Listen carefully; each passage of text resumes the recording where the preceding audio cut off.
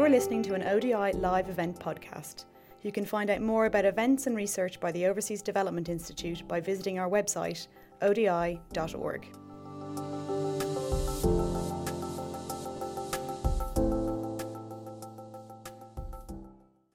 Welcome to ODI. Welcome to this very exciting event that I'm sure a number of you have seen some noise of on social media and elsewhere.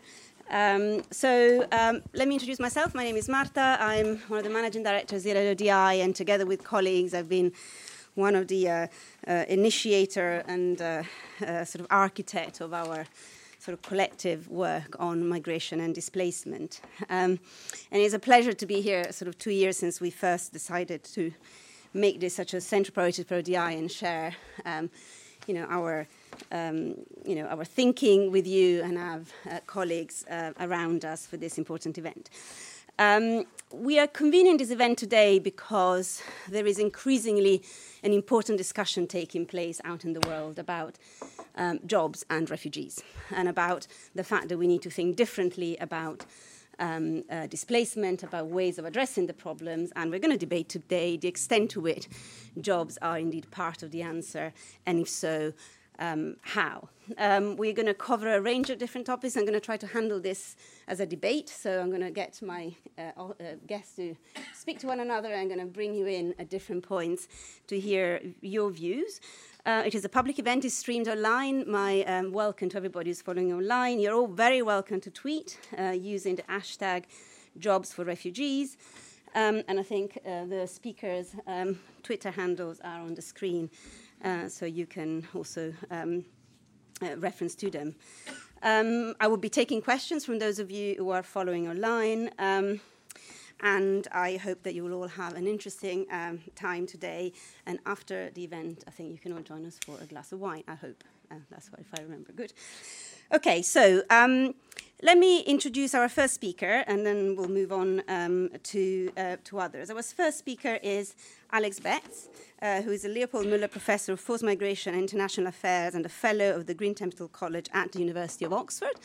And of course, Alex, many of you will know him, has been a scholar and a very sort of, has been increasingly a public speaker in the last few years on matters of displacement and refugees in the UK and internationally. And of course, he's one of the authors of an important new, bold book that says that we need some new thinking and that there is some urgency around it, co-authored with his colleague, Sir and Professor Paul Collier.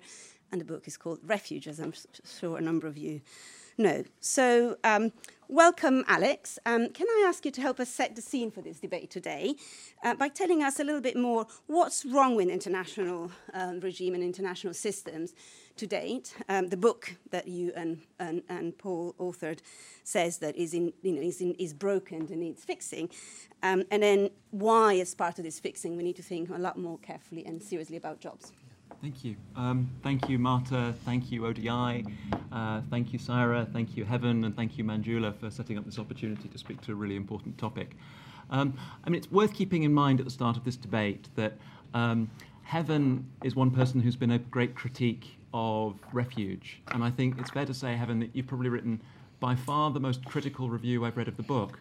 But I regard it to be thoughtful, serious, and that debate on issues that affects people's lives is really necessary and important, and it should be robust and considered. So I'm really grateful that we've got this opportunity. So I think the starting point, the starting context for this discussion needs to be the recognition that the refugee challenge is a geographically concentrated challenge. Nearly 90% of the world's refugees are in developing regions of the world, broadly conceived. Now, that's a UNHCR statistic one can question. Is Turkey really a developing country? Probably not. But if we take a definition that is developing regions, the geographical challenge is predominantly in those parts of the world. Just 10 countries host nearly 60% of the world's refugees. Now, in an ideal world, one might imagine that we could geographically relocate people on a much more just basis. That it doesn't work to have millions of people sitting in a country like Lebanon or a country like Turkey not being relocated and resettled. But the question is, given that resettlement has consistently been around 1% of the world's refugees, is that a realistic policy option? Similarly, is it a realistic policy option to expect many of those people to go home tomorrow? Probably not, given that conflicts often endure, fragile states endure, and the world is very bad at putting weak governments back together. Similarly, is it a realistic option to expect people to get permanent pathways to citizenship in those host countries that are struggling in the short term? Probably not. So we're in a very constrained environment about how we respond to those populations of refugees. But at the moment, they face an impossible choice, effectively, between three options. If, for instance, you're a family fleeing Syria, your choices are limited basically to the following. Firstly, encampment. You can go to a refugee camp in a country like Jordan, to a camp like Zaatari or a camp like Azraq, where your right to work will be extremely limited, your formal right to engage with markets will be limited, and you will have assistance, but not much else. Camp life is miserable. And yet encampment is the dominant default response of the humanitarian community around the world. In the Dadaab refugee camps, home to around 350,000 people, 100,000 refugees have been born in the Dadaab camps. For those in protracted refugee situations who have been in exile for more than 5 years, UNHCR says the average length of stay is 26 years. So encampment is an option that refugees themselves are increasingly rejecting. The second option on the table is effectively urban destitution. More than half of the world's refugees are now in urban areas. And the challenge is that the international system struggles to provide assistance. In Turkey, for instance, where most refugees are in urban areas, around 10% of refugees receive formal assistance through the international system and its implementing partners. So inevitably, once refugees deplete savings, unless they can rely on their own networks, we end up with situations of urban destitution with the double whammy of limited rights to work, de facto and de jure limitations on that right to work, and yet limited assistance. And that leaves the third impossible choice of embarking on perilous journeys. And we saw, particularly since October 2014, as the situation deteriorated in Lebanon, Jordan, and Turkey simultaneously, more people crossing the Aegean Sea, crossing the Mediterranean, coming to Europe, and political space decreasing as populist nationalism rose in correlation with the number of migrants and refugees coming into Europe. So we face real constraints. This isn't an easy situation. What is the answer? There is no one answer. Jobs are not the solution. But a refugee system, as a refugee system, should be doing three broad things. Firstly, offering rescue to people in terms of meeting their basic needs: food, clothing, shelter, non-refoulement.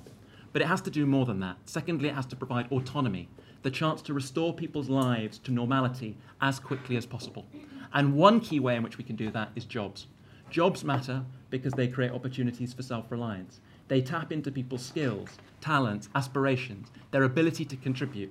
In the research we've done, particularly in East Africa, one of the main things refugees have said they want is jobs, access to markets, the chance to support themselves and their family, not only because it empowers them economically, but because it's a core part of human dignity. The third thing a refugee system has to do, though, is provide a route out of limbo. It may be reasonable to expect people to wait in a neighbouring country for 3 years, maybe even 5 years. 10 years is definitely unreasonable. And so the rest of the world has obligations that they have to fulfill to use resettlement wisely. For the most vulnerable, yes, but also beyond a cut-off to get people out of those situations. But in the interim, jobs can help with self-reliance, can help with sustainability, and can tap into the talents of people. How should we do that? It's context-specific. There's no one solution that's going to work in every host country around the world. It has to work with the politics of that country and shift the political economy, working with gatekeepers, pushing the needle, and opening up socioeconomic rights. In Central America, in the 1990s, the Yucatan Peninsula, a relatively underdeveloped area, developed through providing self-reliance opportunities to Guatemalan refugees. Through self-reliance, local integration, Mexico benefited, refugees benefited, it contributed to area development. In a long-standing study that we've done in Uganda, with qualitative and quantitative research methods, working with refugees as refugee research assistants, we've documented the success of Uganda's relatively unique model. It provides refugees the right to work. It provides them a relative degree of freedom of movement. It's a country that's not perfect for many other reasons, but the data we've collected shows that refugees benefit massively from that model. and the host community benefits. To give you one statistic, in Kampala, 21% of refugees run a business that employs at least one other person, and of those they employ, 40% are nationals of the host state. In other countries, it's much more difficult to create the Uganda model. Jordan is an example of a challenging country. It faces, like many host countries, a real security challenge and a development challenge. The question is how, in that limited, constrained political environment, can we shift the politics to create jobs? One idea at pilot stage that I've been involved in is the idea that's led to the Jordan Compact, of using pre-existing special economic zones to create jobs for refugees alongside host nationals. I've said in many places it's a second best solution. It's a pilot that is underway. Through commitments from the European Union to provide a trade carve-out in particular areas like garments, through concessional finance from the World Bank, through bilateral aid from the British government and others, a government previously unprepared to break down de facto barriers to the right to work has committed to provide 200,000 jobs to Syrian refugees over 5 years. It may not achieve that, but it's given 40,000 permits over the first year of the project. There are big challenges to it. For instance, many of those permits have been applied to people who previously held jobs in the informal sector and simply formalised those jobs. To create 200,000 jobs would require levels of investment by businesses and investors that don't currently exist. But nevertheless, what it's done is put an innovative pilot on the table that we can learn from, look at, think creatively about, and it's tried to engage with a difficult, challenging political situation in the context of a lot of constraints to try and change the political model and explore what economic models can bring autonomy and dignity to refugees in those host countries in the developing world. Thank you, Alex. And we'll come back a little bit later to talk a little bit more about the experience of Jordan and, as Alex said, the realities of particular, political economy and the realities of markets and local economies in different contexts, and what these solutions and these propositions could look like in different places, as well as a bit more of an evaluation of how successful some of these pilots are. But before we get into that level of detail, let me turn to Heaven. Heaven is a senior research associate here at ODI. She's also professor of international migration at Coventry University, Centre for Trust, Peace and Social Relations, where she's been working for the last few years on a number of projects, and I think is one of the scholars that has the most in-depth experience of doing empirical research with in-depth interviews on very large numbers of migrants and refugees in different parts of the world. So can I ask you, Heaven, to reflect on sort of Alex's proposition, both about what doesn't quite work and what direction should we look for from the solution, drawing in particular on your research and others about the realities of people on the move and their preferences, their desire, their opportunities and limitations. Sure. Thank you, and thanks again for the opportunity. Like Alex, I'm really grateful for a chance to talk about these things. I think it's one thing having a Twitter spat. It's quite another actually getting in a room with a bunch of people and going into some of the detail in terms of the jobs and employment, which we'll talk about, I think, in the second session, but also about the kind of broader political and policy discourse within which we're engaged. And I suppose that was the starting point of my critique, essentially, was that I think the political and policy solutions, if you like, depend on how you characterise the problem in part. So I've taken issue, as you'll know, potentially with some of the characterisation of the problem in the book. And I think one of the problems is that it kind of reflects and reinforces the language of crisis that has come to dominate a lot of the discussion in the context within which we're located. So I think starting with the problem of refugees coming to Europe is slightly problematic because, yes, there has been a recent increase, but in reality it remains the case that the vast majority of refugees are, as you rightly say, Alex, located elsewhere, and they've been making very perilous journeys for decades. So the fact that we in Europe are suddenly coming into contact with that doesn't mean that it's suddenly an issue.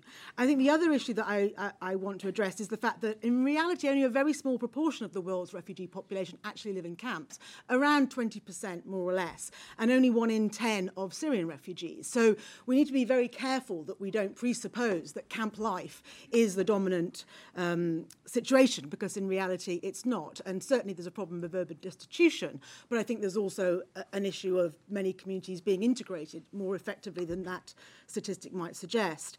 And I think the third thing that's really important to put on the table, because the book is very critical of UNHCR and others, is that the importance of refugee employment has been long recognised and has been on the table for a very long time, not only in the Refugee Convention, which talks about the need for gainful employment in Articles 17, 18 and 19, but also by UNHCR, who from the late 60s onwards, but particularly through the Refugee and Development Programme of the 80s and then their urban refugees and alternatives to camps policies, have been and are doing things in that area. It may not always be perfect, it may not always deliver what we want, but it would be a misrepresentation to suggest that UNHCR has not tried to engage in that work. The second issue, I suppose, so that's the characterisation issue that I wanted to engage with. The second issue, and I really appreciate, Alex, you saying that that there isn't one solution and that SEZs, the special economic zones in Jordan, are not necessarily intended to be the kind of big answer to everything. But I think they are very much put to the foreground in the book, and that's probably fair representation or characterisation. And it's really important that what is going on in Jordan and elsewhere is really explored as being a potential model for other places. But I think the truth is that what's been happening in Jordan is a consequence of a political and economic alliance and allegiance of interest between Europe and Jordan. And it's actually very particular. I think if you look at the vast majority of contexts where refugees are located in very long-standing, protracted situations, that kind of harnessing of the benefits of globalization, which is a characteristic of refugees' sort of thesis, is hard to imagine. In Iran, where you have 1.5 million Afghans and we have economic sanctions, I can't consider or conceive of that being an option. In Bangladesh, where the Rohingya are currently in the process of being put on an island to get them out of the general context, I can't see that being an option.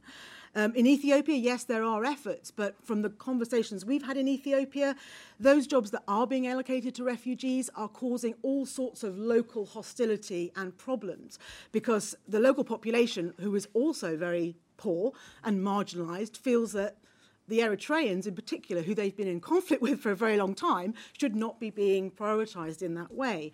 And you mentioned Uganda, which I think is a really interesting example, and I think it is doing some really interesting things.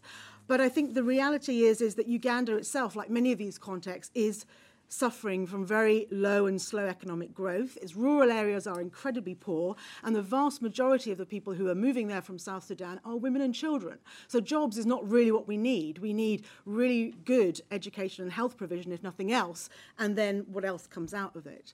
So I think by way of kind of taking this to the next part of the discussion, I wanted to sort of address this issue. If jobs are not the way forward, what is? How do we mend this broken refugee system? And I would say, based on our experience of interviewing 500 refugees and migrants who crossed the Mediterranean in 2015, that there are two main things that we need to be doing, and they're really tough, and no one wants to talk about them, but I think we should. The first is we need to address the factors that force people to move from their homes in the first place, so conflict, persecution, human rights abuse. So we can call this the root causes or whatever kind of language you want to use, but ultimately it means governments not selling arms to countries that attack their own populations and then being surprised when they leave. It means leveraging the very significant economic resources that the European Union and others have to force countries and governments to behave differently, the Khartoum process being a very obvious example of that, and centering peace and human rights at the centre of our discussions about refugees.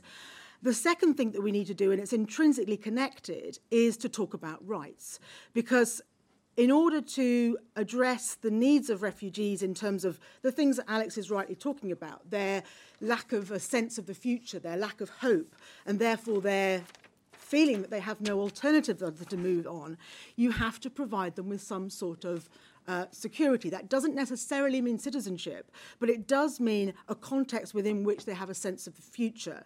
And I would say that the problem is not UNHCR, nor the international framework, but the willingness of states to actually do what they are signed up to. They, in particular, in some of the contexts that we've been talking to people in, and that would include Jordan, but also Lebanon and Turkey, people were talking about the issues around low-paid, unregulated labour as being a problem. But what they were talking about as being more of a problem was the fact that there was no sense that this would ever change or ever end. And even though they had the opportunity to work, potentially, albeit in these low-paid jobs, it wasn't enough. What they wanted was a sense that they and their children could be protected and have a future.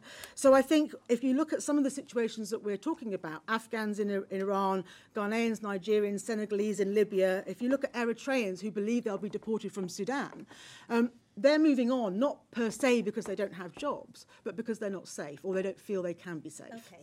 Thank you, Heaven. I think you'll agree with me that Heaven and Alex have both sort of set the scene with, both sort of different perspectives, but also a number of areas I'm sure we can discuss further and find, much alignment to. But both issues around the fact that, the problem can be characterized in different ways and the space for solutions accordingly can have a number of different trajectories. But before we get into that discussion, I want my next two speakers to help us to put a little bit of flesh on the bone on these questions about jobs as part of the solution. So my next speaker is Manjula Luthria, who's connected from Washington, from the World Bank. Manjula is a global focal point on migration in the labour and jobs and social protection global practice at the bank, and has been working on labour mobility issues for many years.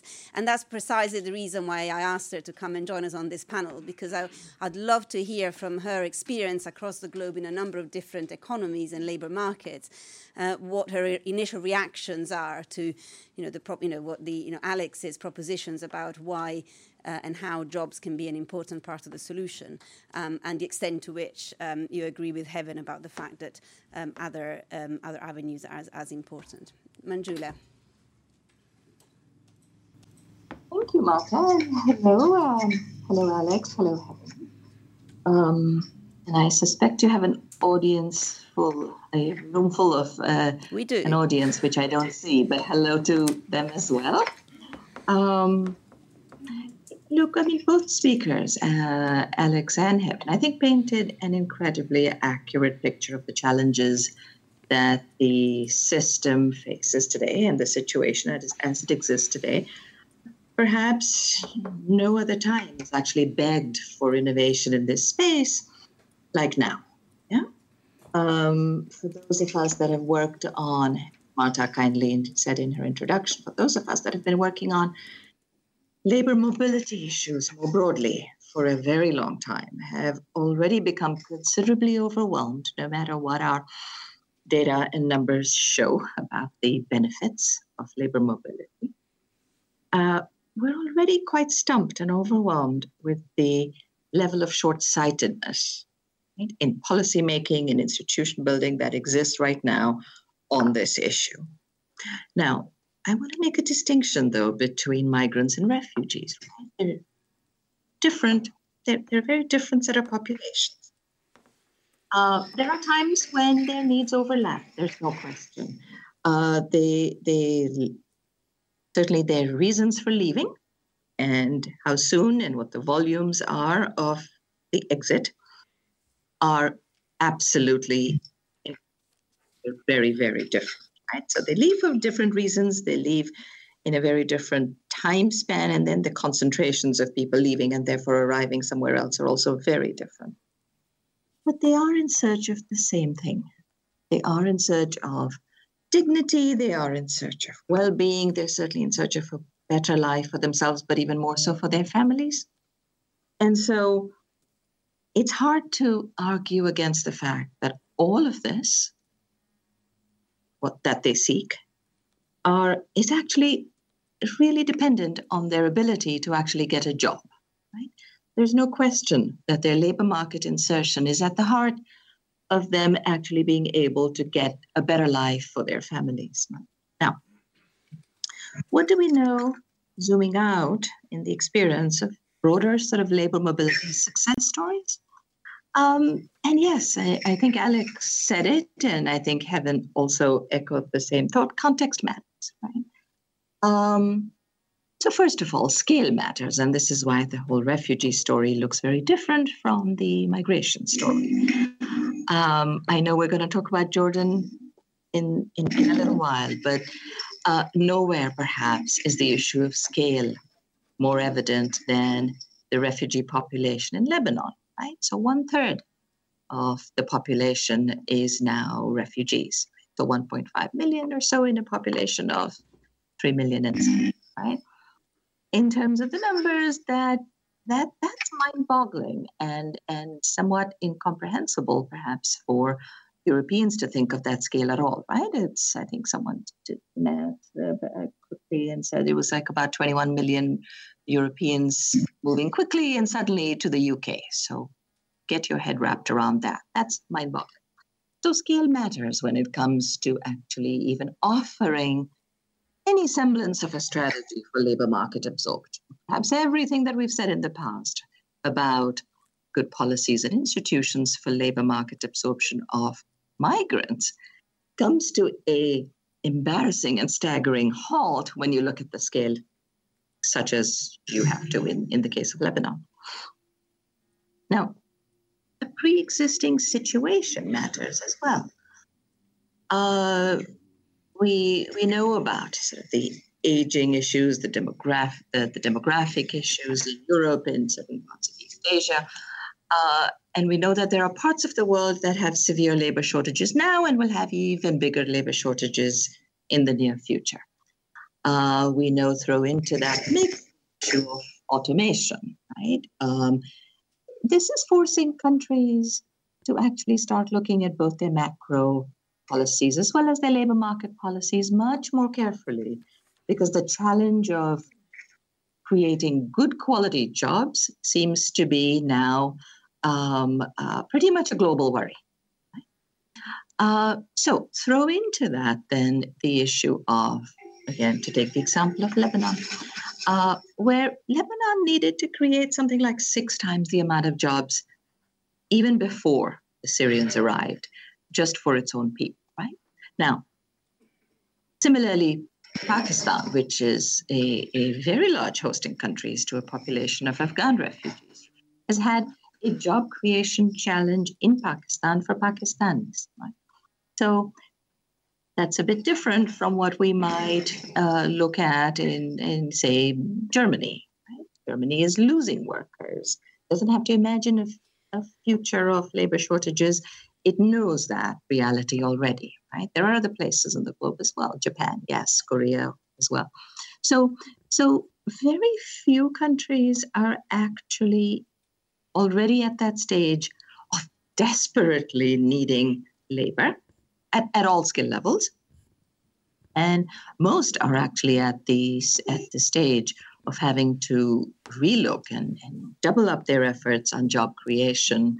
And as Alex said a little while ago, many of these are actually hosting refugee populations, and the burden of which comes on top of the burden they were already struggling with.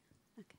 Now, within countries as well, spatial mismatches matter. So aggregate statistics can conceal a lot.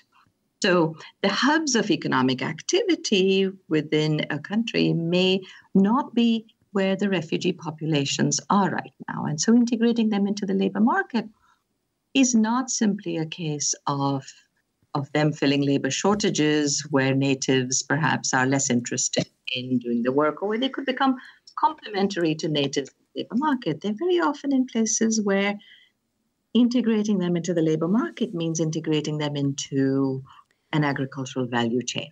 Yeah? Incredibly difficult for the host country even before refugees arrived. Right? So the spatial mismatch within countries matters a whole lot. Okay. Manjula, service delivery matters. 1 minute. Can you just come to a conclusion? I want to move on and then also have a bit of a discussion about this. Thanks. Yeah. I wanted also to say, though, that service delivery matters a lot. It's not about the labor market.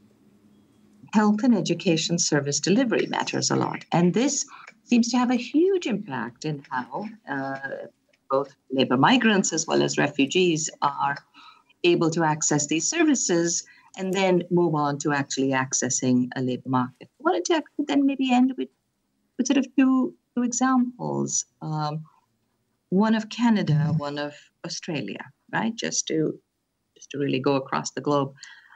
Canada, for example, has a vastly different outcomes on labour market absorption of refugees who've arrived through the government-sponsored scheme, and Canada being unique in that it also offers a privately sponsored refugee scheme. When you compare these two, 10% of those are working have arrived through government-sponsored schemes, and about 50% of them are working amongst the ones that have arrived through privately sponsored schemes. So labour market outcomes seem to matter a whole lot in Canada, depending on which modality was used. Finally, just quick point, something that I've often used as a sort of ray of hope in all this.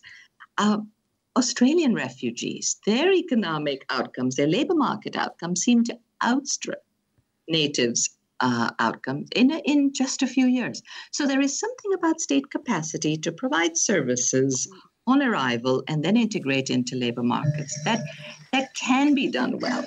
And we don't know exactly what Australia does well. Maybe somebody else in the room might, but it serves as a point of light. I'm out of time. Thank you. We'll come back to you, Manjula, in a minute. Get into some examples from different countries. But thank you for both reminding us about some of the conditions and the realities that make labour integration successful. I think scale and the mismatch that might exist in some of the countries that are host countries of a large number of refugees. And the fact that while jobs lead to better life and has a lot of potential, there is a lot else that needs to happen for that to become a reality. Let me come, before I open the discussion to a few more of you, to Sayer Nais. Sayer is the executive director of a very interesting organization called Talent Beyond Boundaries, which is based in the US, in Washington, who is running some innovative pilot work, trying to open safe and legal pathways to help refugees find international employment through labour. So trying to actually make some of these employment opportunities a reality, focusing at the moment, I think, in some of the countries that we touched upon, so refugees that are currently in Jordan and Lebanon. Sarah herself has worked for UNHCR in the past in the Middle East, so also brings that perspective and that experience. Sarah, one thing I'm very curious about, based on your experience of working with employers and with refugees themselves, what do they actually need and want when it comes to employment? What is the demand? What's the supply? How well matched it is? Mm-hmm. Thanks for having me on this panel. And here I am coming from Washington, D.C., and I should note that part of our work, we're not at all trying to place refugees in Washington, D.C. or in the U.S. at all right now, unfortunately, but there are many other parts of the world we're looking at. So as Marta mentioned, Talent Beyond Boundaries was formed to help open up a new labor mobility pathway for refugees.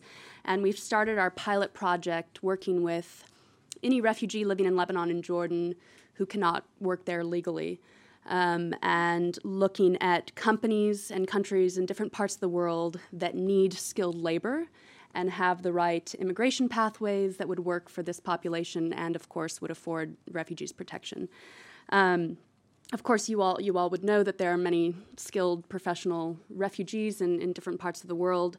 And through the course of our work, we now have reached out across communities in both Lebanon and Jordan and have met, accountants and healthcare professionals and judges and engineers and many others. And at the same time, we've been talking with companies, multinationals, small and medium enterprises, trade and industry associations.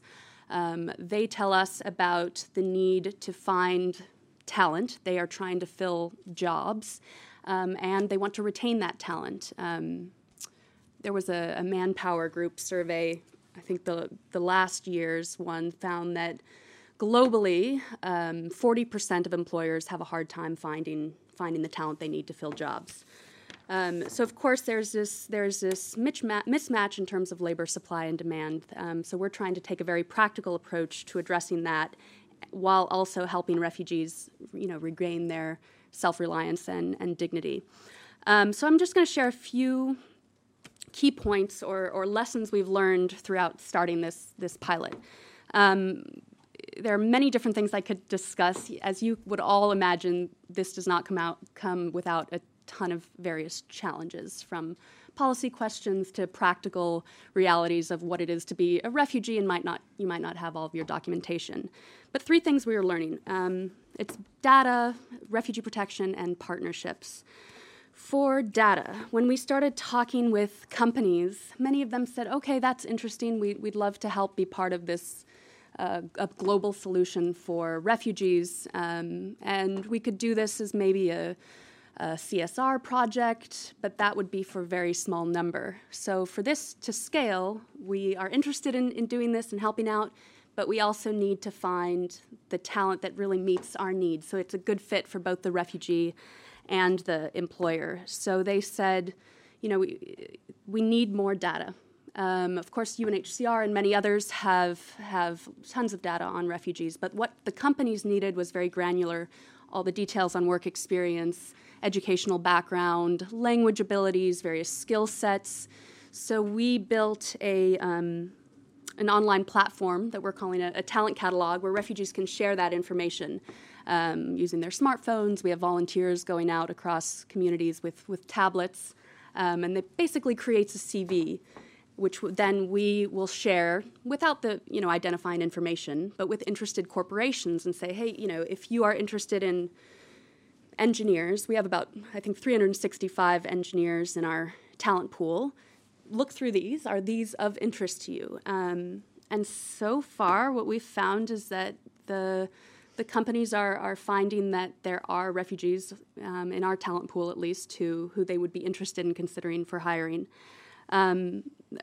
So now this was initially, kind of a hidden talent pool. Companies weren't considering how to hire refugees from overseas because it sounded complicated and they didn't have enough detail. But now once shown the talent, they've expressed a lot of interest. Secondly, this is obvious, but a key point. Refugee protection must be maintained.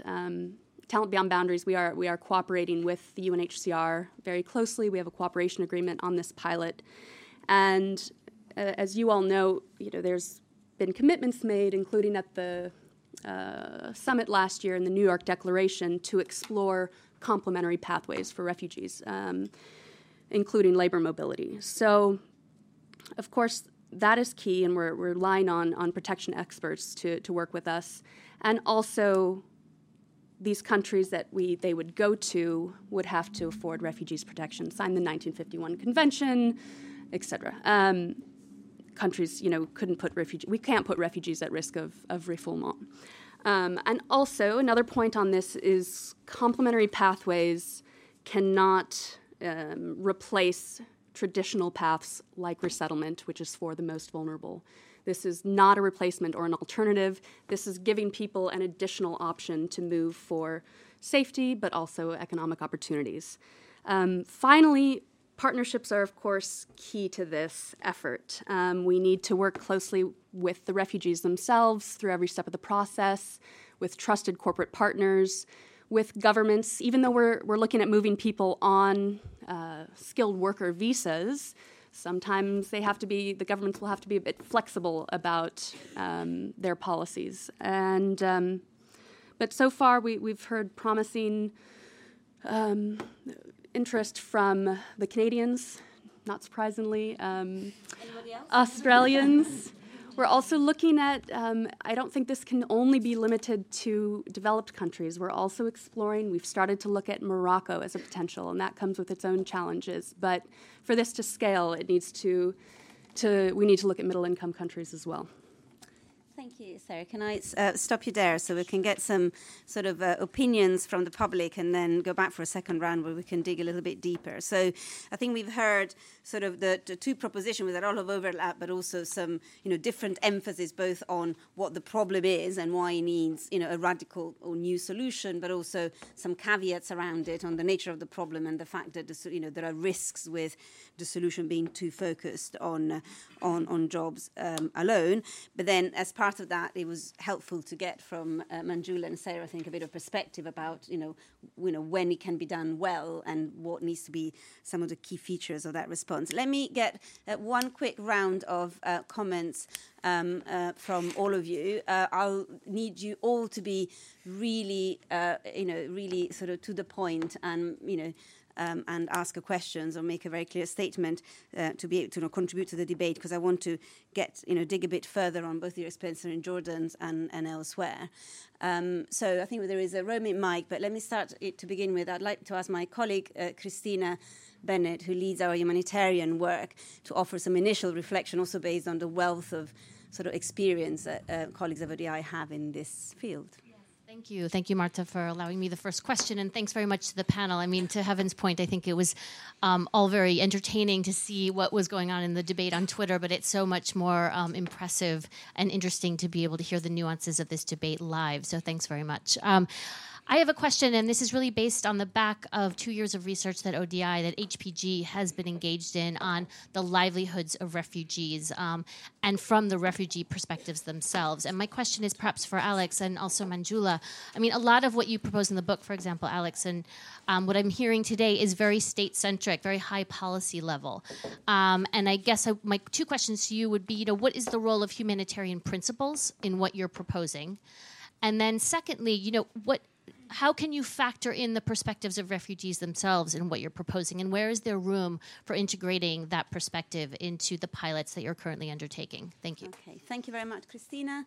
Let me see if there is, I can go to David straight, but also others I'd like to hear. David Kudur from the OECD, who's been working on issues of employment and different kinds of migration again for a long time.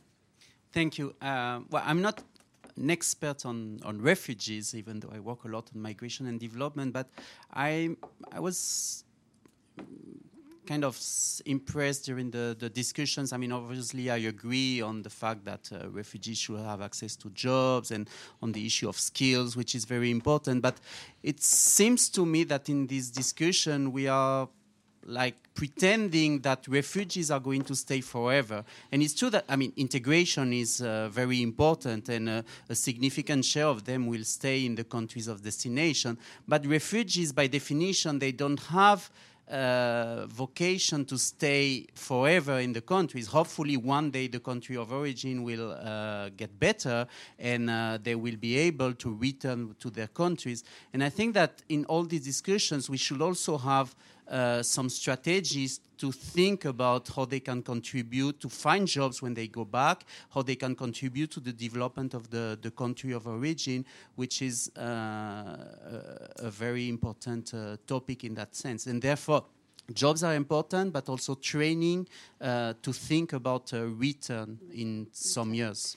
Thank you. So return, can I take maybe a couple of others on this side, if there are any? Please, there. Yeah, there. Yeah.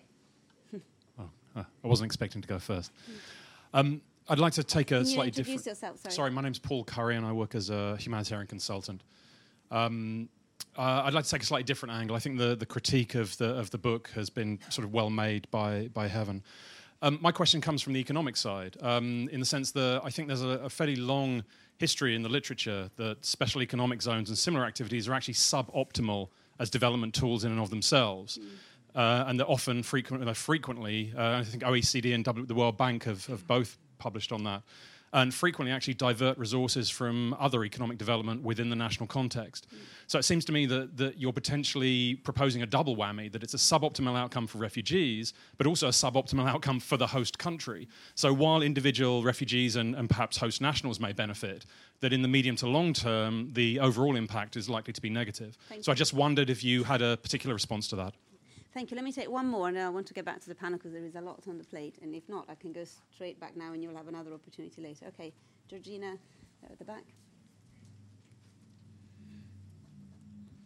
Hi, Georgina Sturge, ODI. This hasn't necessarily been mentioned on the panel today, but it was something which I came across in the book, and that was that the international legal architecture for refugee migration is perhaps not fit for purpose. I was wondering if any of you could reflect then on how you see the future of international law on this topic. Okay, thank you. So let me get back to the panel. Let me start with Alex, of course, so that Alex has a chance to respond to some of the critique and reflections from Heaven, but also these issues of scale. And what I picked up from Manjula is that a lot of the propositions of the book look at the potential to create jobs in neighbouring countries and in effectively countries of transit or closer to home.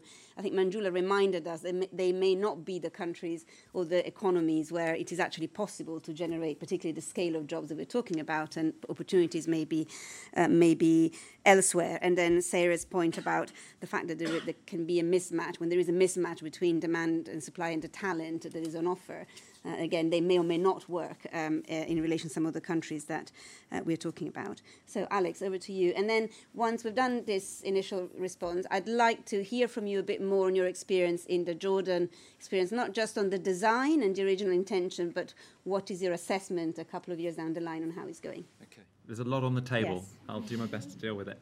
I think there was very little that was put on the table that I disagree with.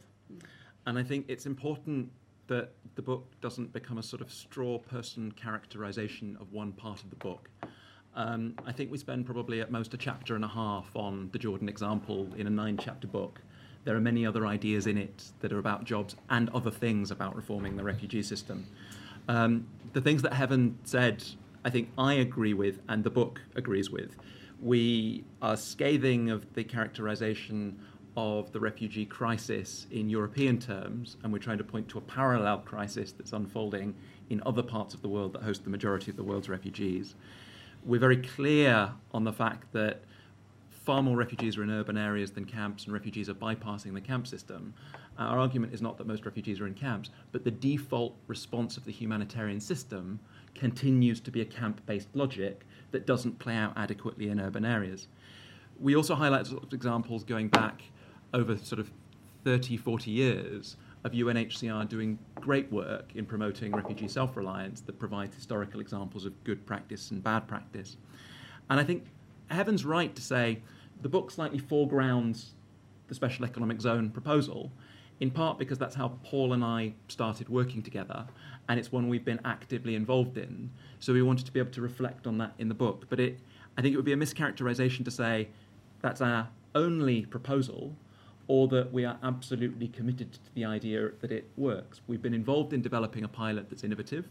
We're committed to wanting to see that pilot play out, to look at what works and what doesn't work, then take stock, and that context matters and it's not a solution to all situations and all places.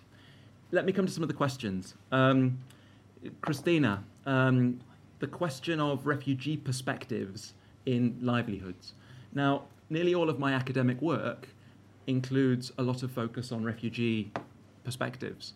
So the Refugee Economies project that I'm involved in Kenya and Uganda has involved in Uganda quantitative research with surveys with over 2,000 refugees, large amounts of ethnographic and qualitative research. It's all about looking at refugees' perspectives in markets, how they develop entrepreneurship, looking at those experiences and incorporating them. In my work on refugee innovation, it looks at bottom-up approaches to innovation, not sort of imposed top-down products and processes, but the way in which we can engage refugees' own creativity, talents, aspirations.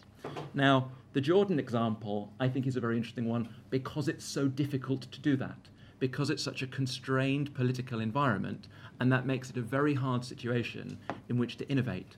There's a huge amount of bottom-up capacity, a huge amount of skill, talent, aspiration on display. In our report on bottom-up innovation, we look at a very small cross-section of that in the Zaatari refugee camp and highlight the opportunities that offers.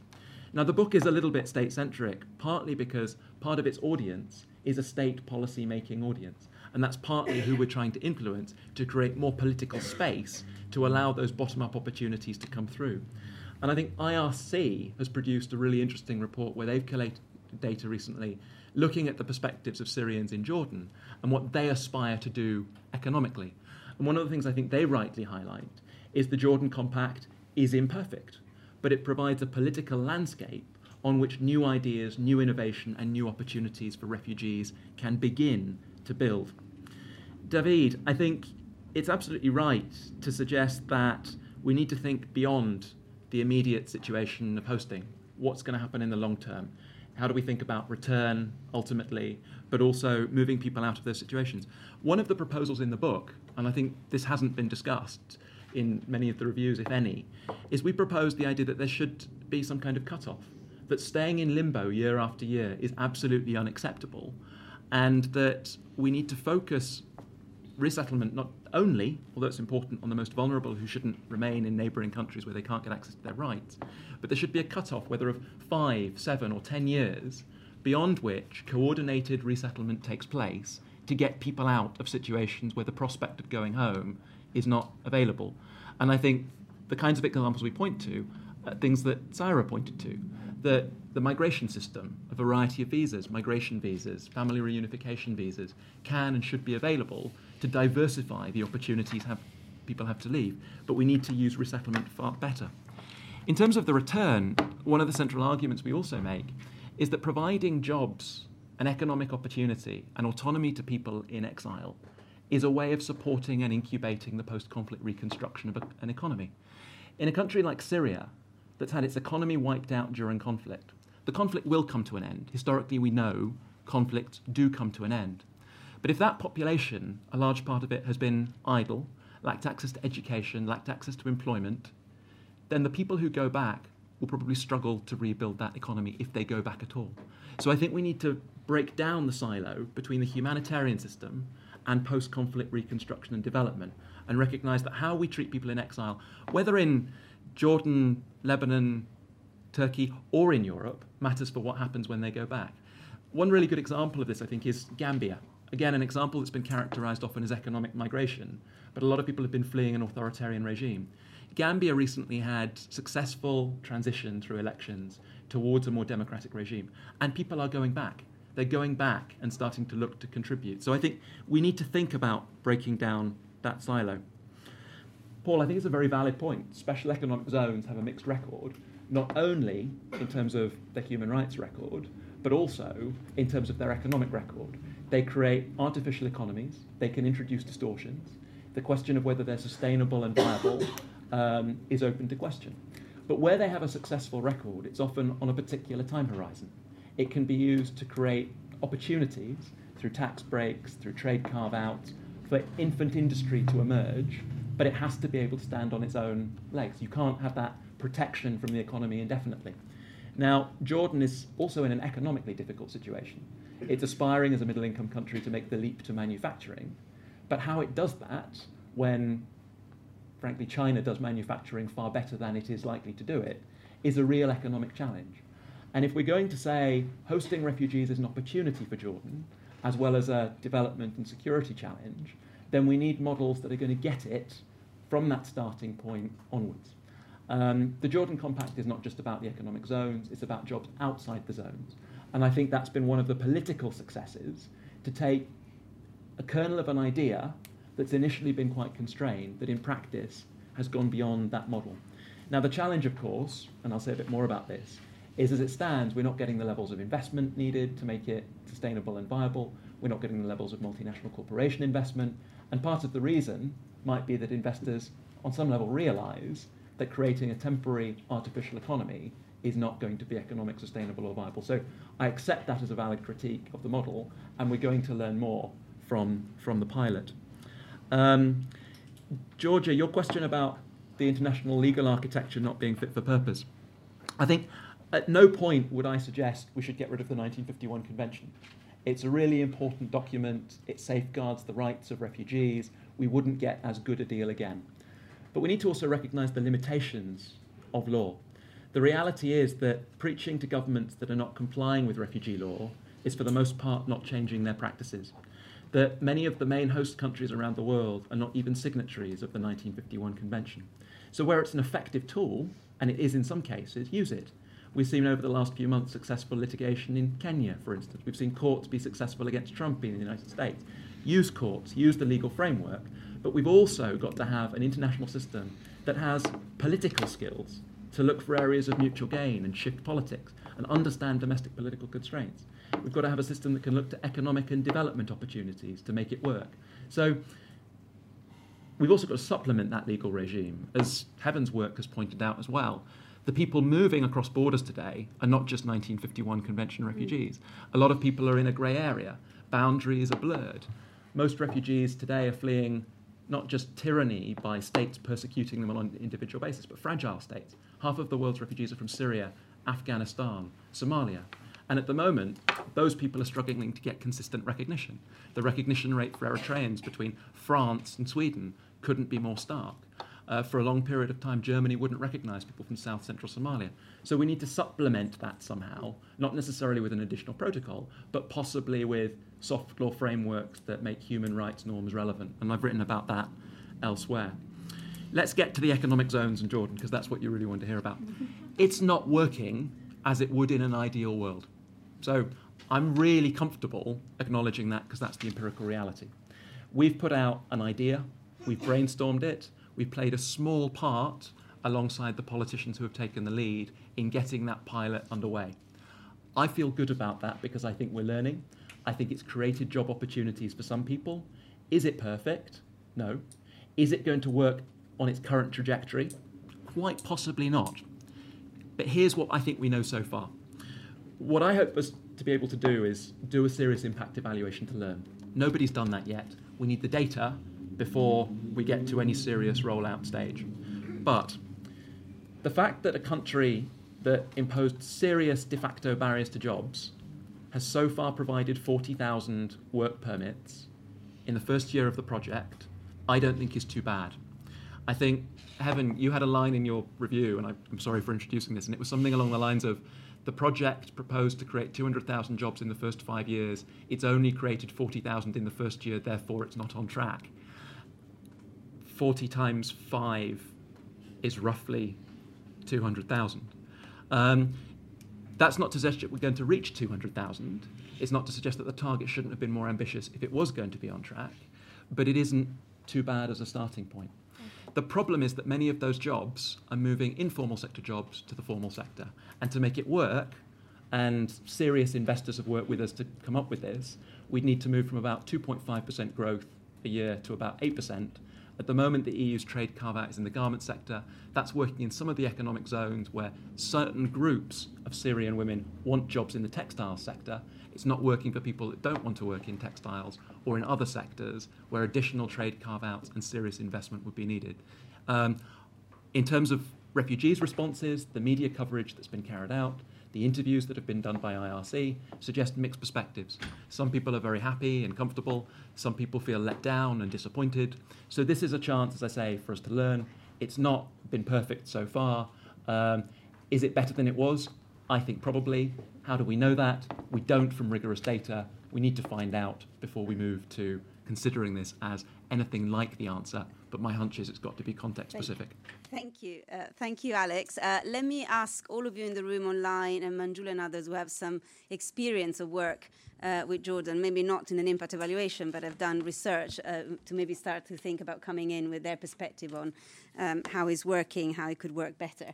But on that, you're one of them, or at least someone who's done work in the region, and tell us a bit more about sort of your reaction to sort of to Alex's, not too pessimistic assessment on where we are. My starting point, I suppose, is it's good to hear more nuance than the book actually gives, because rightly or wrongly, the message from the book that I think has been taken forward by the people who've, like myself, who've read it, and also, let's be honest, it's dropped into a particular political context where certain parts of it has been extracted because it fits a particular political and policy agenda. I think it gives a much more categorical sense that actually SEZs are a much bigger solution than you're now suggesting that they might be. You're giving a much more nuanced, problematizing account of what's happening in Jordan than the book perhaps gives. And that's partly because of the passage of time that we now, as you say, this IRC survey of Syrian refugees came out last month. And we have other evidence from ILO, who've been working in the region for some time, about some of the issues around not just SEZs, but also around work permits, of course. I suppose the issue for me is that the focus on Jordan, which I understand in the context of the Syrian issue and in terms of the concerns politically of Europe about people moving across the Mediterranean, and of course the concerns about people drowning in the Mediterranean. It's not unproblematic from the perspective of refugees either, is that this is a £4.2 billion investment ultimately, albeit over a period of time. And that is a very, very significant investment that could otherwise be going on other kinds of things. So yes, it's great to have a pilot, but it's a pretty expensive pilot, and it's one that at the moment for 40,000 jobs, I think that's quite high. And the reason I suggested that 40,000 the first year wasn't very good is because, and I really hate this expression, but you know where I'm going on it, it's low-hanging fruit. The first year of any pilot is the year where you get the max political and economic commitment. And so we would expect to see a tail-off, and already from some of the evidence coming out of Jordan, we are seeing a tail-off, I would say. Employers are saying it's very difficult. Frankly, the Jordanian labour market is not geared towards a regulated labour market. 40% of the economy is informal. And when you talk to Syrians, albeit who've come from pretty, desperate situations in Syria already, many of the things that they want out of their lives do not involve sitting in a garment factory in an SEZ. That's not the aspiration they have, because they've already lost what they have.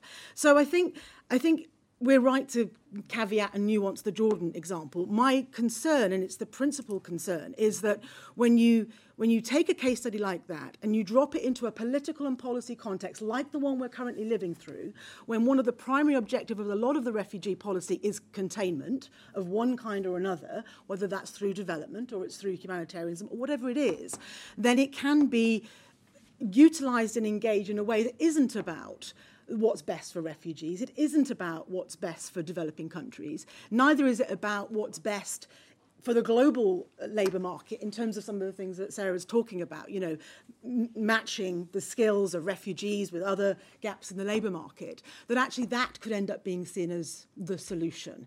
And already some of the political debates that I've been listening to have latched on it precisely for that reason. So it's there's partly about the delivery of the pilot, but it's also about the political context into which this is sitting, which is why I always emphasise the rights perspective, not because I'm just doing it for the sake of principle, but because if you want people to be able to have jobs and they have the right to work, which is the primary lever of doing that, they've got to have some other right that gives them the right to work. And in the absence of that, there is no right to work at all. Thank you. Let's get back to the bigger issues in a moment with others. But can I ask you, the IRC study has been mentioned a couple of times. So Sanjan, if that's okay with you, can you just offer us your perspective about what you found in that study in Jordan in particular? And then I can ask maybe Manjula to come in on more broadly about, her opinion about the viability of special economic zones in different parts of the world. This isn't on. Okay. I'll try and keep it brief. Can you introduce yourself, Sanjan? Yes, I'm Sanj Rakanthan, Deputy Executive Director of IRC UK. The report was really trying to take stock of the work on the Jordan Compact. It echoes some of the things I think that have been said by various members of the panel. Some of the key challenges we're finding is, yes, the job creation mechanisms that are trying to be used through the use of the compact are challenging when getting up to scale. One of the first observations, of course, is the gender disparity between male and female work permit holders, heavily skewed. I think it's still around 4% for women, and that's just a reflection typically in most of these cases. But in this instance, I think some of the structural challenges around how permits are used, how businesses are allowed to be created, and also the flexibility to de-link work permits from one particular sector to another within the Jordan context is a challenge. And I think it really speaks to a bigger issue around this alliance of thought around job creation. And I think we all agree jobs for refugees at a very top level is relevant and important. But there are aspects to it that differ in opinion. So some feel that this is a more efficient solution than giving aid, and therefore it's a supplement to what is already a very low threshold of aid. Others feel this is an opportunity to create sustainability and to allow refugees to thrive, which doesn't necessarily mean refugees going for the first job that they get, but the job that's most appropriate to their skills. It's much harder to do that kind of matching than a more low threshold of saying, if they're getting $35 a week of WFP food rations, then if they get a job for roughly around that much, then it saves us the aid distribution and it gives them a sustainable solution. That's not necessarily living or thriving in the view of many refugees. The trouble with the compact is it's designed in many ways to address the most immediate solutions for refugees, which means if there's a job in this sector, we'll create a work permit for that sector. The delinking and the opportunity to create, for example, business booster packages, which we talk about, is around creating new industry and new opportunities for refugees and particularly women to create smaller industries that may not be part of the special economic zones or other formal structures, but still create a more sustainable but more rewarding and opportunity to thrive for refugees as well. So those are really the conclusions we came to at a top level, and I think we're trying to think about how we draw these out across other contexts. Yeah. But I mean, in principle, we agree with the approach on jobs for refugees in Alex's book. I think there's just some nuances that are coming out and are already coming out in some of the comments today, so to be taken forward. Thank you very much. Let me get back to Manjula. I'm very glad that the issues of sort of women and gender has come up. It's something that is one thing that strikes me and worries me about the debate about jobs for refugees, that we very rarely hear about, specifically, jobs for women and some of the challenges around women and employment, and some generalization about that. Manjula, what's your view? What is your assessment, not just on Jordan, but on the viability of special economic zones as a model, not necessarily a model that works everywhere, but what are your reflections based on your knowledge on labour mobility and labour markets? Thank you. Makes me make a trip down memory lane, because I used to work on trade before I started working on labour mobility many, many years ago. And you're absolutely right, and your audience is absolutely right in tabling the fact that SCZs, sorry, I'm sitting in America, so it's SCZs here, don't have a great track record, right? We know that. Right? I mean, there's a graveyard of SCZs with horrible things written on the tombstones. Now, as a concept, right? As a concept, it's a defensible one, right? And there's learning from failure. As a concept, the idea of an SCZ says it's hard to fix at a national level or a large level a series of problems and obstacles that are getting in the way of production or exports. Right? But it may be possible to circumscribe particular areas and fix those problems at that scale. So usually we think of an SCZ as being set up and its ingredients of success lying in proximity, say, to a port, right? So you need to get production into export and out of the country, but somehow the port is in one place and the production facility is in another. So locate an SCZ close to a port. The other is an SCZ works if the whole idea is to cluster economic activity, which is interdependent. So you want garment manufacturers to be sitting next to a dry cleaning shop and a button sewing shop, and that these things are clustered together, and so there's huge economic efficiency in the production space, right? So that's another reason why SCZs could work. And then the third, which is perhaps the biggest reason why SCZs are extremely attractive in developing countries, is because of services. Services like, say, water or electricity, which most governments find for a series of reasons, and they're very different reasons in different contexts, where you can't have reliable electricity in the entire city or that region, but we will assure that in this particular SCZ, you will not have power failures. Power is quite common in so many parts of the world. So infrastructure it'll take a long time to fix the roads and electricity and water supply in the city, but we can fix it at this scale fairly quickly. Right? So these are sort of the reasons why SCZs are proposed, and when they don't work, it's because either neither of these were the problem in export in the first place, and that's happened quite often, that the obstacles to export are not fixed through these three things. Maybe it was just an issue of an uncompetitive structure in the first place. In the context of Jordan now, right?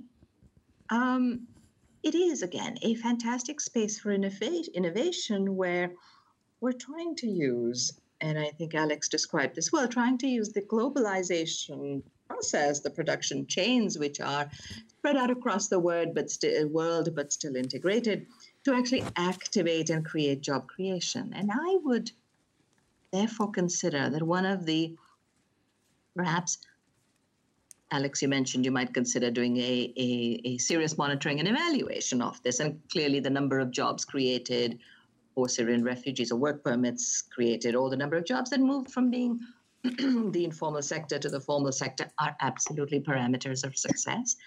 But I would wonder if we also wanted to find a way to also measure, or at least acknowledge, the ability and the need for these SEZs as emerging from the need to unlock and change the discourse that is currently so powerful that refugees are taking away natives' jobs, and move that discourse to one where you can perhaps frame this as an expansion of the pie, right? An expansion of economic activity, not just for refugees, but for natives and for that part of the world. I think if that discourse starts to shift, we're on much better ground already. Okay. Thank you, Manjula. And thank you for this reflection and sort of opening up. I mean, I am struck by how much of this debate focuses in on jobs for refugees and the need to be specific about, you know, the specific issues and needs and protection needs of refugees. But, you know, how the benefit of opening up to the broader context around it. Saira, a number of people have mentioned the importance of taking refugees' views into consideration. A number of people actually do it, but Heaven just mentioned earlier how sometimes, you know, the aspirations are actually different from the one that are assumed, and particularly when it comes to jobs. What are you learning about, you know, the actual aspirations and specific needs of different types of refugees when it comes to employment, and how central to their aspiration employment is? As you would all expect, it's certainly central to every family we've spoken to. We started our work by doing dozens and dozens of focus group discussions and individual interviews, not just with Syrians, but other refugees as well, including Palestinians in these groups. And people were very frank with us, we thought, about what they would be willing to do, where they'd be willing to move or not, for what job or not. I mean, people are already moving, of course, as you know, for job opportunities and safety. And many of them that we talked to said, if there was a legal pathway, I would wait to move my family for that. But right now, we're trying to decide whether to go try to get on a boat in Tripoli in Lebanon. So, of course, families are faced right now with these very difficult decisions. So opening up a labor pathway, even if it is to maybe a middle-income country like Morocco, it's not Canada or Australia, the refugees we've talked to said they're very interested. Now, it remains to be seen what will actually happen when we start moving forward. People will, of course, drop out of this pipeline just as they do for resettlement. So I look to you all, including the IRC and others, to work with us on developing our lessons learned, doing impact evaluations, looking how people moving through this pathway were impacted, not just in terms of income, but integration, and look at their motivations for moving as well. As Sanj was saying, is it just about this is the only option, or is it about the public policies in that country? There could be a variety of things to look at. So I hope you'll consider working with us, and then we'll be in the hot seat soon. Yes, thank you. So let me get back to you and your question. Let me start with somebody who is asking a question online that I suspect some of you in the room may be in a position to answer, not just the panel. So this is Inga Storen, a PhD candidate at Oxford, so I'm afraid somebody that probably you know well, who wants to know about entrepreneurship training for refugees and access to startup loans for refugees. I mean, here somebody mentioned how a lot of this discourse is state-centric, is about creating employment opportunities, but perhaps Sanjay and others who have something to offer on what we know about entrepreneurship and startup loans as an example of employment. But let me open the floor to others. There's one here. This is the last round. We got just about just about 15 minutes, so we'll need to be even briefer than earlier. Please. Sure, I'll be brief. Thank you. My name is Stephen Ayres. I work for the International Development Committee of the House of Commons. We recently were doing an inquiry into forced displacement in East Africa, which was unfortunately dropped due to the election and Parliament coming to an end. But one of the things that focused on was Kenya and the sort of change of policy towards Somali refugees in Kenya and the closure of Dadaab camp. And excuse me. And one of the sort of issues around that was raised by ODI and its written evidence, saying that Kenyan ministers had actually indicated that part of the reason behind that drove that sort of policy change was that European countries were not being particularly, were not willing to share the burden of refugees. So my question is really sort of to what extent, in driving change in the system and how we deal with displacement, to what extent have donor countries kind of, do they have the political capital or leverage or sort of moral ground to really drive that change? Thank you. You're lucky enough that one of the author of that report is in the room, and she might want to come in and say something about it, just given the hint. But let's go. I'll give you 2 minutes to think, and somebody else at the back there. Thank you. Hi. I'm Sang Jong-ha from European Bank for Reconstruction and Development in Economic Inclusion team. Under the Jordan Compact, the EBRD has been also working on providing economic opportunities for refugees as part of the investment, and we have been actually working in Jordan. And just to share a few insights in the implementation of the work permits and the view of the private sector, we have been working with employers inside, in the economic zones as well as outside of the zones to provide job opportunities for refugees. And one lesson we learned is that communication is absolutely key for the private sector. There's lots of interest that we hear. However, the implementation of work permits and administration is often sometimes not very clear in terms of the openness of the jobs or certain functions that are closed. So we learned that communication is the key. And the second factor to consider is the vulnerability and protection of refugees in the labor relations. Because of their status of refugees, when it comes to labor relations, they're often subject to additional vulnerability compared to local employees, especially in special economic zones. That's another lesson. Yeah. And the third lesson, finally, is the enabling conditions. Jobs are important, but we hear commuting is a constant challenge for refugees, as well as childcare. So it's important to also put in place certain enabling environment to enable job matching. This is clearly sort of an emerging sort of trend in a lot of the comments, also from the panel.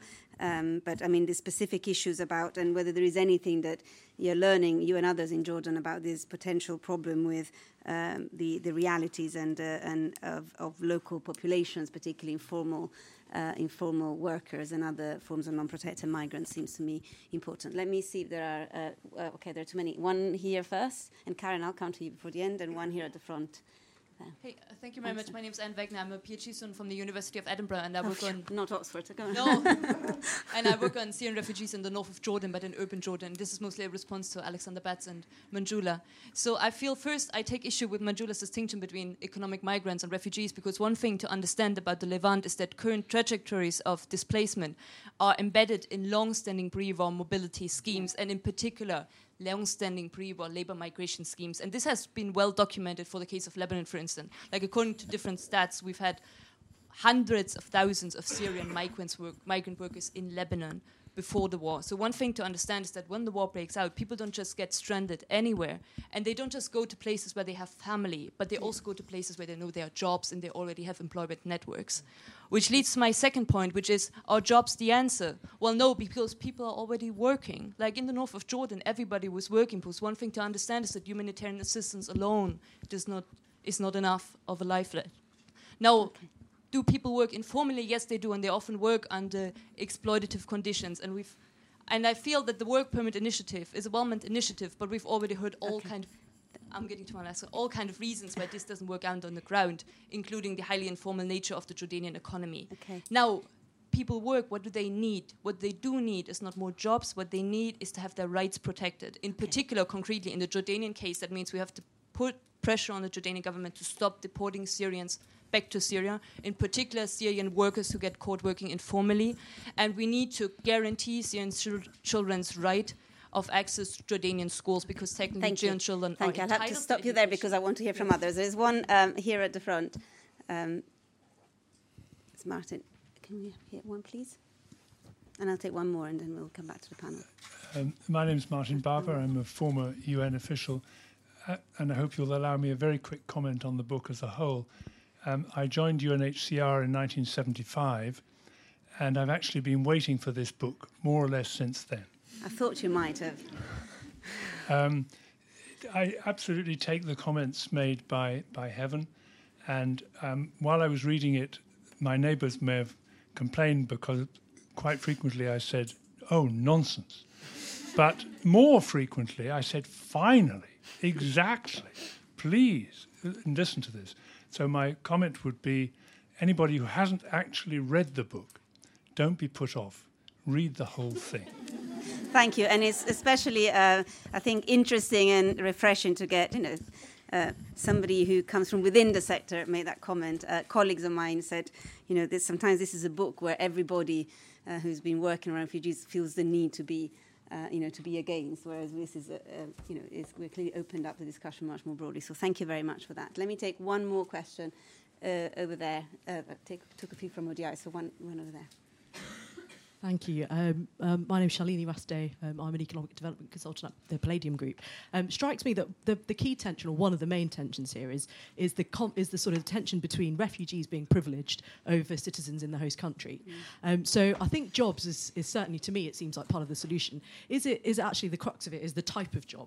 So is it really about looking at the types of jobs which encourage repatriation?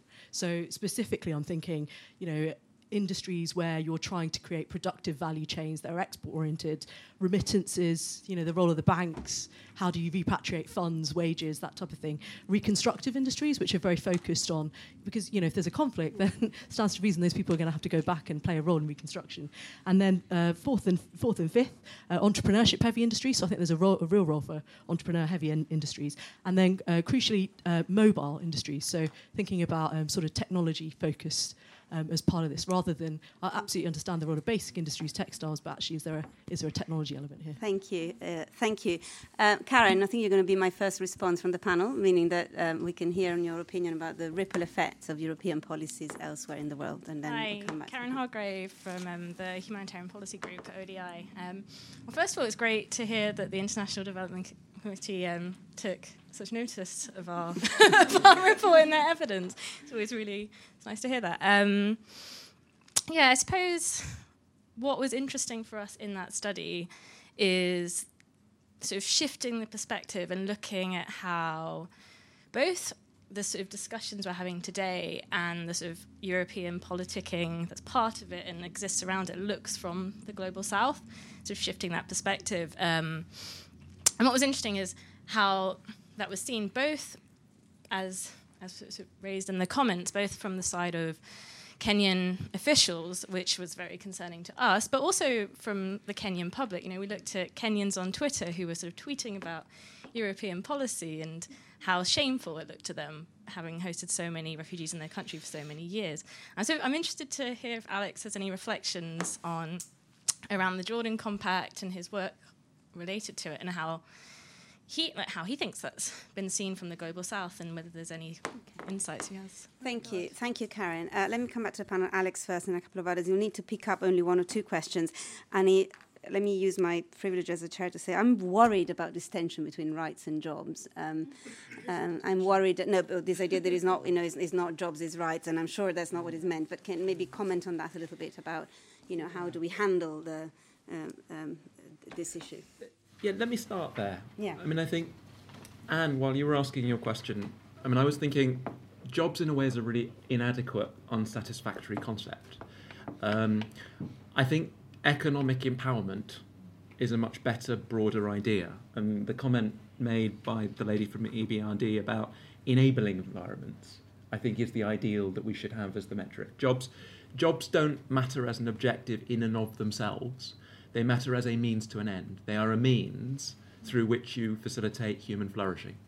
Now, a big part of that that's been neglected is the socioeconomic rights dimension of refugees' experience. The second half of the convention is socioeconomic rights, and we largely drop that. And so it is about legal frameworks. It is about the protection framework in the host country. But the availability of sources of employment is key to that.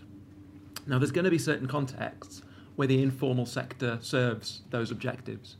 There are going to be certain contexts where, for some people, the informal sector is extremely exploitative for young people who are kept out of schools to work to support their families, for people who are on extremely low wages and face violations of their civil and political rights through being in exploitative informal labour markets. But I think the aspiration has to be, how do we move towards a context where the countries that are hosting lots of refugees create those enabling environments in which people flourish, are autonomous, and can determine what they want to do on the basis of their aspirations.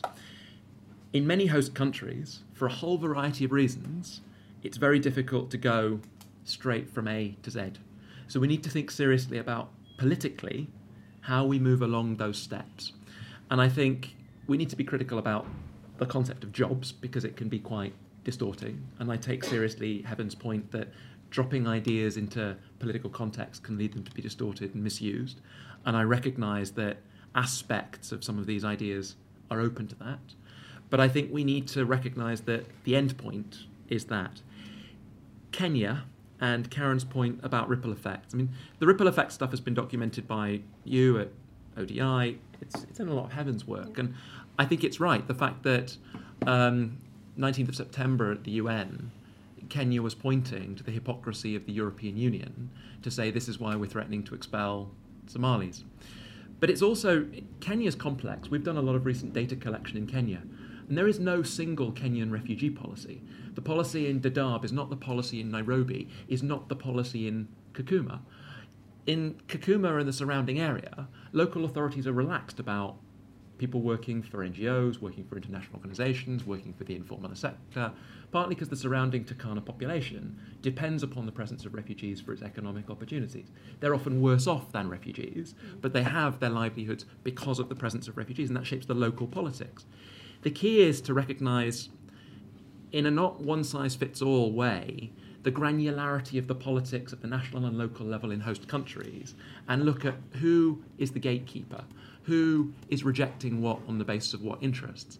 And you often get Minister of Defence, Minister of Home Affairs, playing the hypocrisy of the global north, but you have very different dynamics at the local level.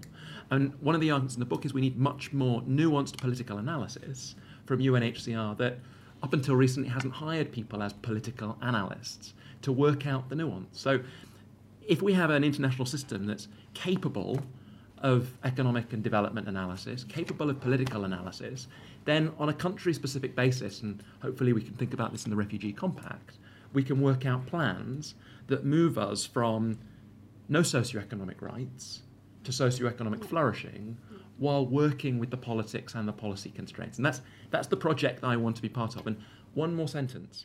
To Martin's point, this has been one of the hardest books for me to be involved in writing. I'm not used to being criticised by left-wing academics. I'm used to... A bit. Characterisation. Whether Heaven's part of that or not, and there are other people. I'm used to being criticised by the right and by the establishment for advocating for refugee rights and entitlements.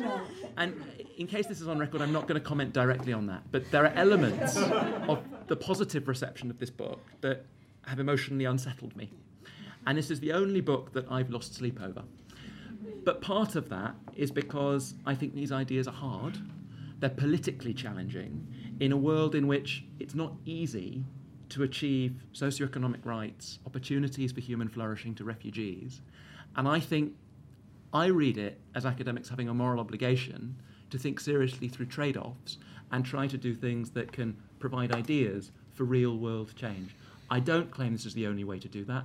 I welcome debate, but I actually think this is complex and messy, and sometimes it's too easy to always take the moral high ground and have everyone as your friend. Thank you, Alex, and thank you very much for this very sort of personal and sort of honest reaction. We're going to go over 5 or 6 minutes. Can I ask all the others to give us one final thought, and then I'll close and all of us have a drink and we can continue the discussion over a glass of wine, of course. Well, I'm not sure I would agree with the characterisation of me, but that's another issue.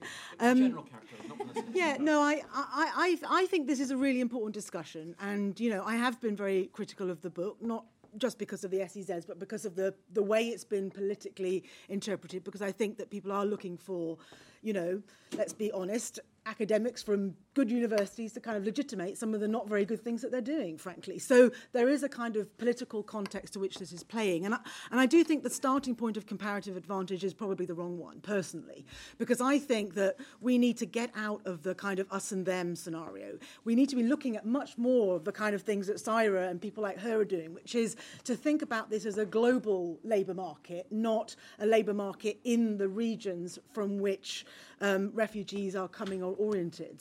And I really don't think there is a tension between rights and jobs. I think that jobs will flow once people have rights.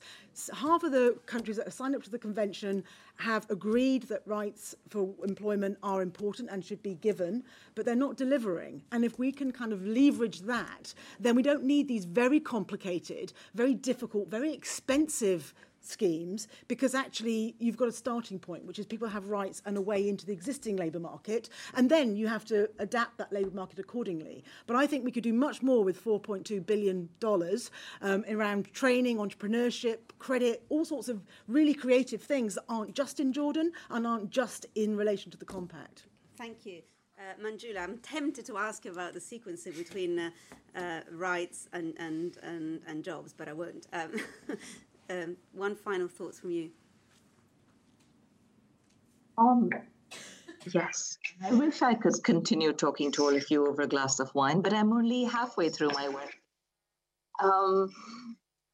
I just wanted to pick up quickly on a point that one of your audience members made and then tie it into the conversation you're having now in closing. The point about, are we fussed too much about this difference between migrants and refugees? Yeah? I actually agree with your audience member. As I said earlier, that they're in search of the same thing. Right? Both of these populations want the same thing. They want dignity. They want a better life for their families. They want basic services like anybody else does. They move for different reasons, and that matters a whole lot in the first few years, and it starts to matter less and less after the first few years when you're actually focusing on their integration. Now, in terms of integration, look, I mean, at the moment, roughly sort of the rule of thumb we seem to come away with on refugee populations is that about a third stay, about a third go back home, and about a third go elsewhere. Yeah? So there is the issue of what do you do beyond the first few years of their arrival when you're in this emergency response mode. And not everybody has the luxury of going back home. I do want to, though, defend the notion that they are actually, for policy making, completely different populations.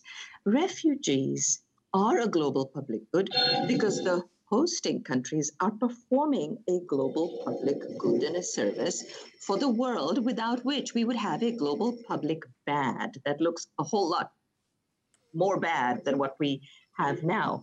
And it's precisely because host countries are providing this global public good that we're actually coming together with financing, with other stakeholders, to actually see if we can, even in the smallest way, change that discourse about natives versus refugees or about jobs versus rights, right? That's why this is such a difficult issue.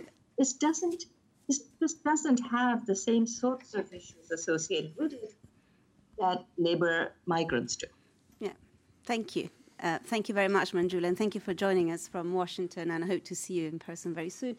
One very final thought from Sarah. You have to be really quick. I am excited. Next time, we need to bring the private sector into these conversations more. They have ideas on how to do skills assessment, integrate people into the workplace. They have ideas on policy changes that are necessary on a national or a global scale. So I think, in addition to the academic minds and practitioners, it's exciting that at least there's private sector interest at this point as well. Thank you, Sarah. Thank you all very much for coming today. Thank you in particular to the speakers, and particularly for the frankness and honesty and open-mindedness that they brought to this discussion, which clearly is the beginning, and there is a lot more that we're going to hear. Thank you to our audiences online. I thought we had a really interesting discussion tonight, which I very much hope to continue to have with a number of you. I leave with two thoughts that are sort of a little bit niggling at the back of my mind. One is that it's good to have nuance, context, and that, sure, we need impact evaluation, but these are also words that worry me a little bit, and so we need to make sure that we don't now sit back. I think you make a bold statement that there is a need for, and I think there is enough out there, including the studies that many are doing, for example, on how SEZs are working in Jordan, but as Manjula said, we know about how they worked in the past, so let's work with it, let's work the problem, not let's now sort of sit back and just reiterate that context matters, because that, as I said, sometimes worries me. And finally, it seems to me that a conversation about jobs and refugees cannot be confined to neighbouring countries. I think that this needs to be a conversation on the global scales, including jobs, refugees in the host countries, that is, where we live, where, of course, politically this matters and is difficult, but I don't think really we can avoid it. So with that in mind, thank you all very much. Join us for a drink and see you next time.